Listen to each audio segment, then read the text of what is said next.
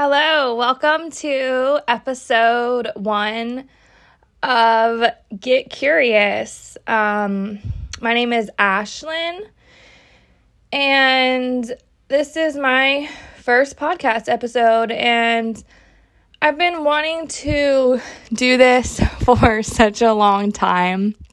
And if you know anything about self-development and emotional awareness, then sometimes you can have an addiction to chaos and an addiction to putting things off. And I know it's ADHD as well. I am unmedicated for that, but it is also just resistance and resisting to do things that are really good for you. So that's where I'm at right now. Literally, I am sitting on my bathroom floor with the door shut, and my 4-year-old son is yelling for me right now, but he's outside the door on the tablet because I'm like, I cannot put this off anymore. I cannot keep shoving myself under the rug, essentially, is what it feels like. So here we go, episode 1 of Get Curious. So the title of my first episode is Mommy Has MUGSHOTS. So I'm going to go over a few things that have happened in the past couple years. And if you know me in real life, then you know a little bit about what I'm going to dive into, but you probably don't know all the ins and outs and details. So, Mommy has mugshots. Let's do it. So how I ended up going from essentially in high school, I was on prom court my junior year. I was a cheerleader. I was very much a preppy girl, not a mean girl. I was very nice and I was friends with everyone, but I was very preppy. I didn't like my dad dropping me off in certain vehicles because it would embarrass me. But now I'm like, if you got 4 wheels, then you are blessed. So, how I ended up going from that preppy girl in high school to a full-blown heroin addict. For me, I feel like it started a lot with some things that I went through in my childhood, but in adulthood, if you flash forward to when I was 17, I found out I was pregnant with my oldest daughter, Delaney. So I ended up having her when I was 18, and I didn't get to walk at my senior graduation because I was on bed rest. But I mean, if you've had a child in high school, then you already know the feeling that I'm talking about right now. You feel like you've already failed and let down everyone around you. Really, they shouldn't make you feel that way because you've got a lot of fucking shit on your shoulders and you are pushing through and doing the very best that you can, and everyone around you is having sex and you're the one who gets pregnant. So, yeah, that was me. I got pregnant at 17, had my daughter Delaney when I was 18, and the process of me getting to be a full heroin addict, there's so many different levels to it. It happened really, really quick, The feeling when you zone out. Do you know the feeling when you zone out when you're driving and then you arrive at your destination and you're like, oh my gosh, how did I get here? What happened? How did I drive all the way here? I don't remember it.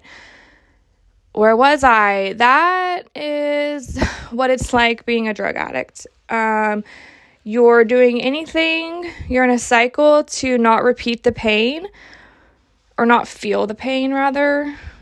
You're in a cycle to not feel the pain. So you keep repeating bad decisions and hurting yourself in attempts to numb it out. So yeah, it's one day you're, having fun, taking pain pills, and you're in a group of people and they're taking the pain pills too. Like, y'all may have even went and got them together, and it was like what you guys, the whole group, was going to do on a Friday, on whatever night, take some pain pills.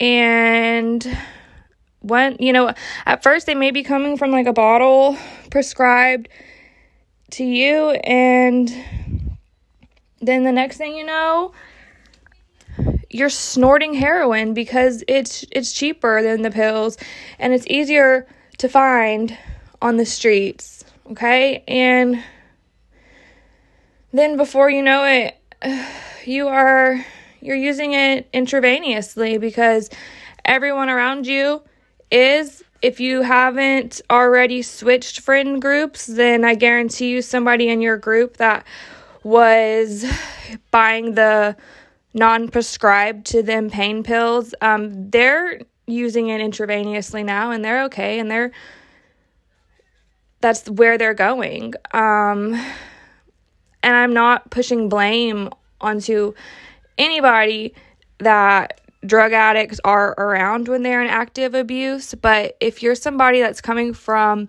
intense childhood trauma, emotional neglect, having no emotional awareness, and living in survival mode for years and years, misery loves company. So you're gonna, act like who you're with. If you hang around 5 people that are smoking cigarettes, you will probably become the 6th smoker, okay?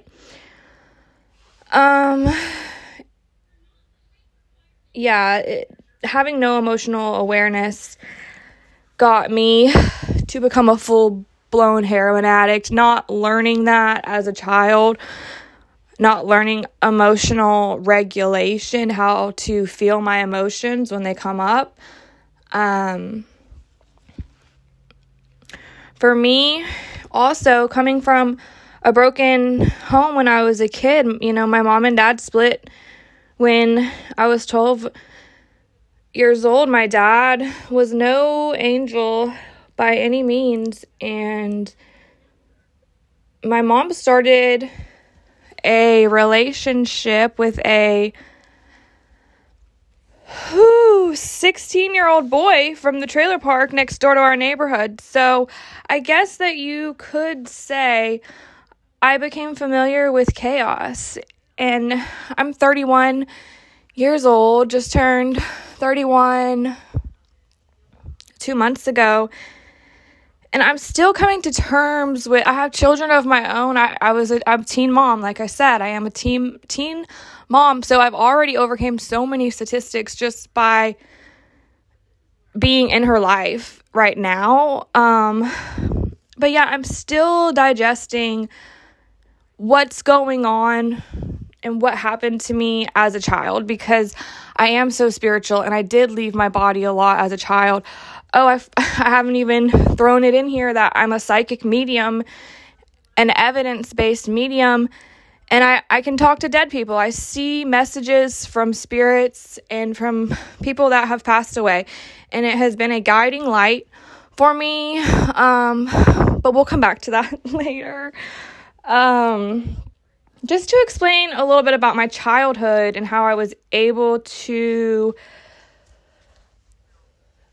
live in this fantasy world as a child. And I visualized so much as a child and played with toys so much. And I even remember people in my family commenting on how great of an imagination I had. And also, I was just a scared little girl. I was probably seeing so much stuff. But so back to heroin and my addiction and overcoming it. So 2013, that was the year that my friend Monique and we decided that we were going to get breast implant surgery. And I was working full-time at a condo on the beach.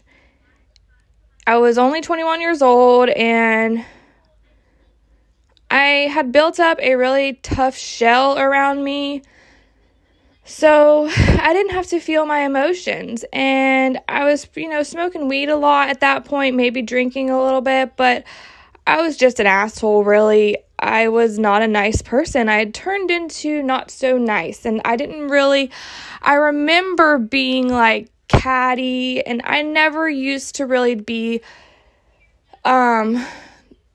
that I was in a lot of pain, and I was bitter.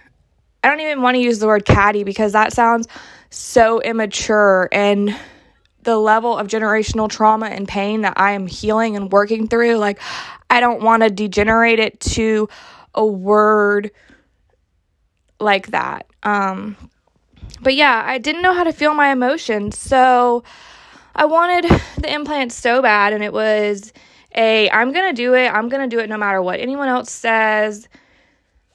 Like, I had family members recommending to me and telling me how young my body was, and not to do it. And also just, taking care of yourself, and that they may or may not be harmful to you. But I didn't care. I wanted it. And I'm a rebel at heart. So the fact that others were telling me, like, you're too young to get it, you shouldn't get it, that motivated me, like, even more. I had it done within, like, 2 months. It was, looking back, I was probably pretty manic, or who knows, I was me, and that girl got me here. I really judge myself a lot. It's difficult for me to be in the moment because I'm always thinking, like, what did I just say? What did that mean? I try to attach to what I say too much when words fail, words. As I'm trying to tell you that words fail, I literally failed with my words. So there you go. Energy doesn't lie, but words will fail us. So yes, the power of the tongue is super, super powerful and important, but also words fail sometimes. So looking back, I really cringe at this area of my life, like this time frame. But that's just a part of healing and a part of taking the hand that you've been dealt and moving forward. That's growth.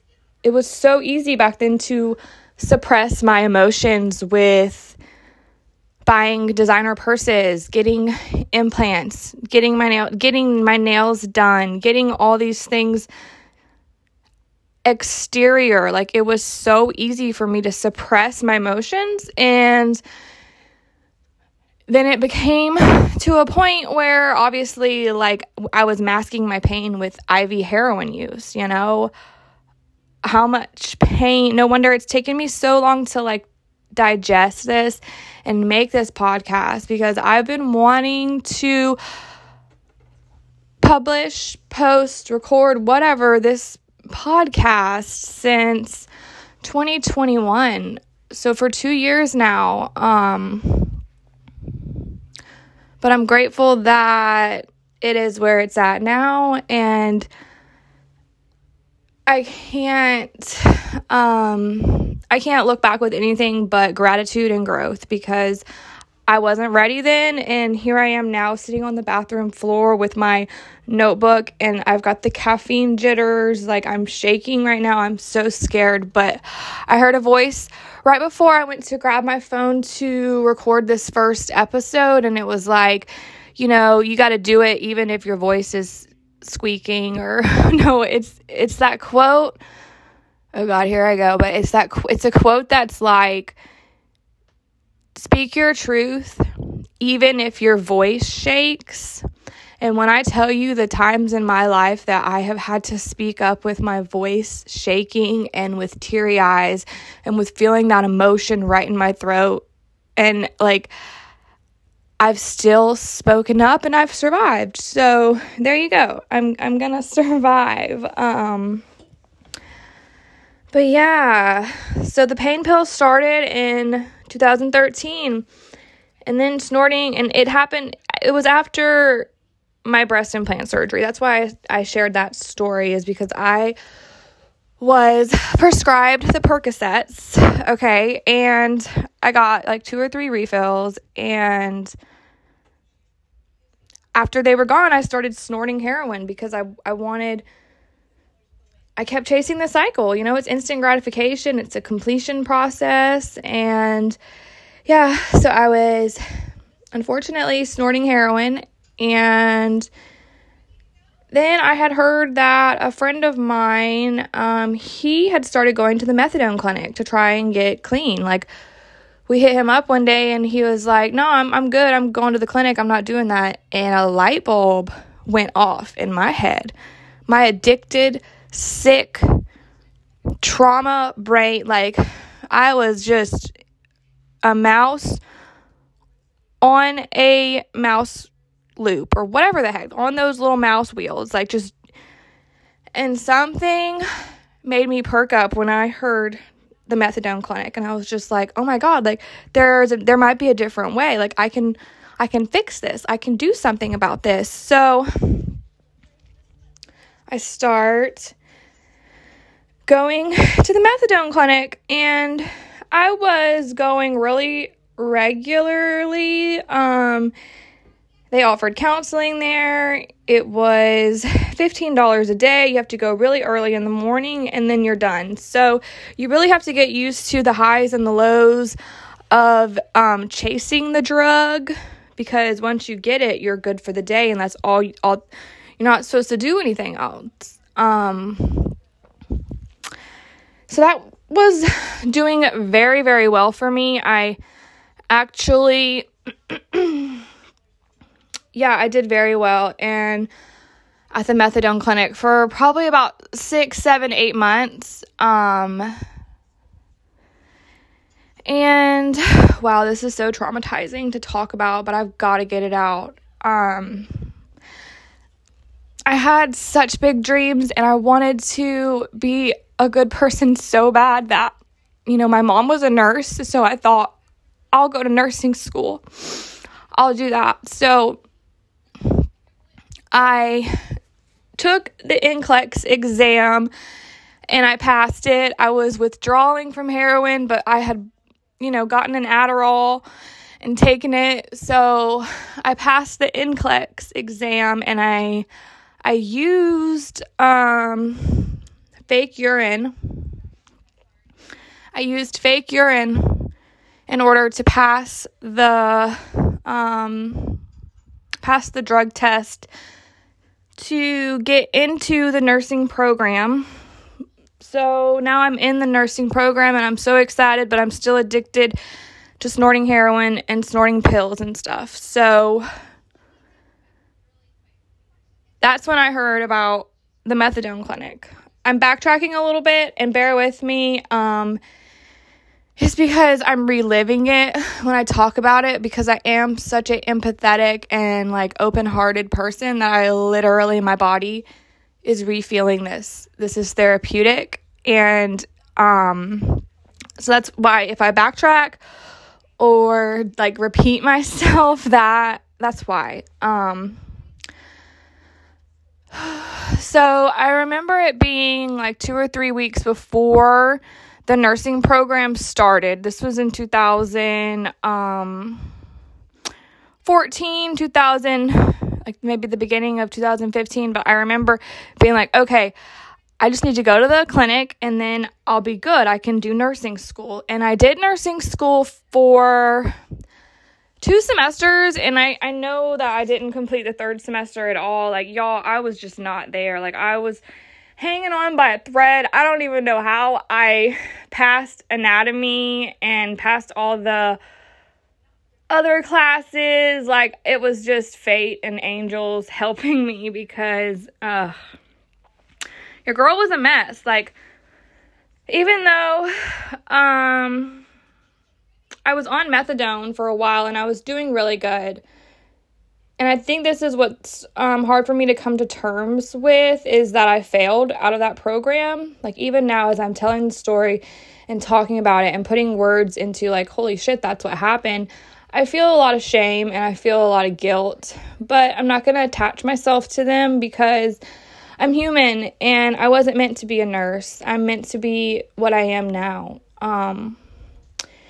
So class started at 8 a.m. and after a while, I was going to the clinic for a while, and then I saw a friend of mine shooting up heroin, and I was just like, no way, oh my God, when did you start doing that? Like, what? Why didn't you tell me? Oh, I didn't tell you because you're doing so good, and you're this and that, and I'm like, oh, okay, and then a little while later, I learned in nursing school how to start an IV. And I was having so many intrusive thoughts, having so much, battling so much, and not having any, like, I was living two lives. I was getting freaking condemned by some people, like, oh my God, I can't believe you're going to the methadone clinic. I can't believe you're doing that. And I wish I could go back in time and be like, fuck you. Like, I am literally trying. And you call yourself a Christian? How dare you?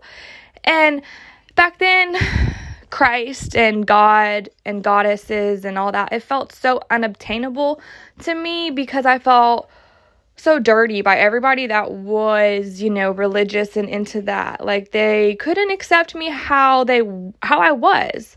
No one was accepting me how I was. So I'm in this cycle of forever trying to change myself and not realizing that it's me that gets to accept me. It's me all along. It's always been me.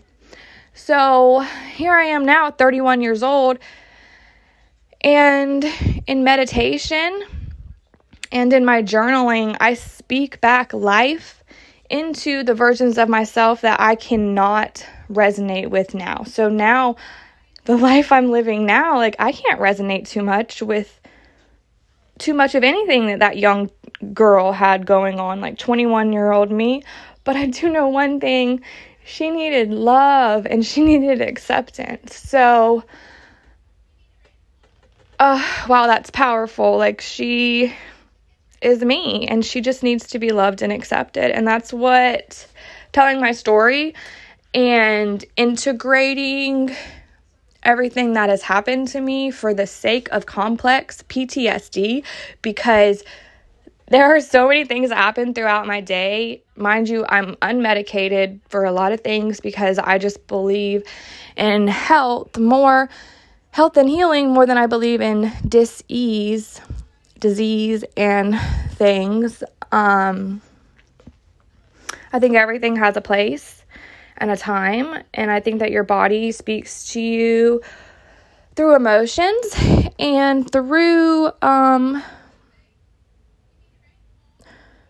symptoms, just like spirit speaks to us through signs and symbols. And you have to slow down and you have to attune your energy to spirit. Then you have to attune your energy to your body. Like, what does your childhood self need? What does your inner rebel teenage girl need, in my case, So back to me seeing my friend shooting up, and I started shooting up after I learned that at school, because I was just like, it was selfish as fuck, really, is what it was, because I had family members that were helping me pay for school. I had taken out loans, and it was really selfish and childish, because essentially I was a child after the pain and chaos and the emotional neglect and everything that, happened with my parents' divorce and whatnot. Not placing any blame, but it tends to happen a lot when parents get divorced. They're so busy, like, pointing the finger at, like, you're a bad person, you're a bad person, like, and the child is sucking up all the energy and being like, oh, I'm the bad person. So, letting go of that story, I started shooting up heroin after I learned how to start an IV in nursing school, and it kept going for a couple months, and I just remember class would start at like 8 a.m., and I would go in withdrawal in anatomy class, and I would be just sweating. My stomach would be hurting so bad. I would just be so eager and on edge, and class got out at 11:15, and I mean, immediately, the first thing I did was I went straight to go buy it, or to get money, which is a whole nother story, a whole nother, go buy it after I would pawn something or lie to the lowest degree possible to possibly get money from people that loved me and wanted to help me out. So then I would go use in a parking lot, or in a bathroom somewhere, not preferred, but I mean, anywhere really, because at that point I was just withdrawing so bad, and it's just like insanity, doing the same thing over and over and over, expecting different results, and it makes me so emotional, because there's so many different ways that my story could have gone. Ultimately, it ended up with me almost going to prison, so I can't wait to share more about that. Oh, God. Y'all, life's a trip. This is why I have got to say fuck you to the resistance, step out of my comfort zone, and show up for myself and show up for my children, because the generational trauma and the generational pain runs really deep in my family of people not showing up for themselves. And I'm here to end that, because I thoroughly believe in my heart that it is not selfish of me or of any mom or dad or even just person in general to take that space that you need for yourself. Create space. Make yourself your priority. If you don't, then you're going to be bitter to everyone around you. I mean, I'm a recovering people pleaser. I still notice how I give more than I get in some relationships, but I'd rather be aware of it and conscious of it. And maybe one day I'll be able to let go of being a people pleaser completely, but maybe not. I mean, we can never let go of our ego completely. Our ego is there to keep us in check, and we are here to put our egos in check. It goes both ways, okay? So that's kind of a lot for me. Mommy Has MUGSHOTS is the title of the podcast, episode 1, because I went to jail for a long amount of time, and I was away from my 2 children for a really long time. I almost went to prison. I'll go into more of that in episode 2.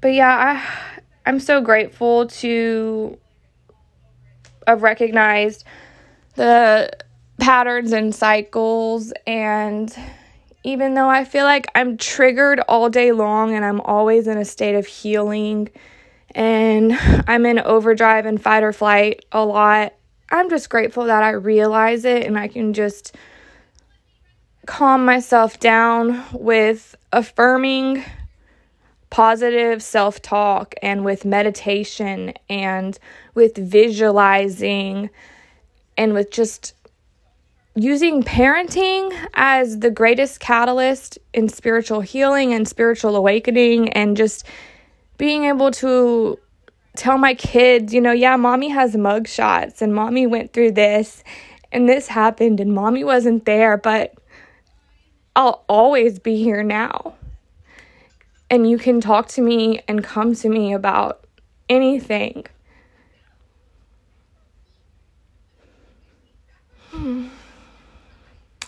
Yeah, I share that I have mugshots with my children because mommy is a safe place.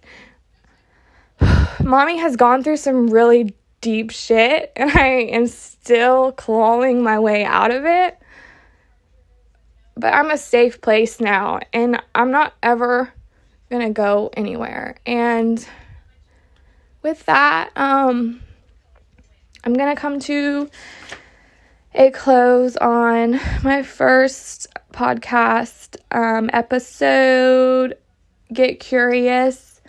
I hope that you found it helpful. I hope that you have questions, and I plan to do episode 2 really soon. You can find me on Facebook. My name is Ashlyn, Ashlyn Martin. You can find me on Instagram and TikTok. My name on there is Medium Ashlyn. And I hope you have a lovely day. Blessings to you.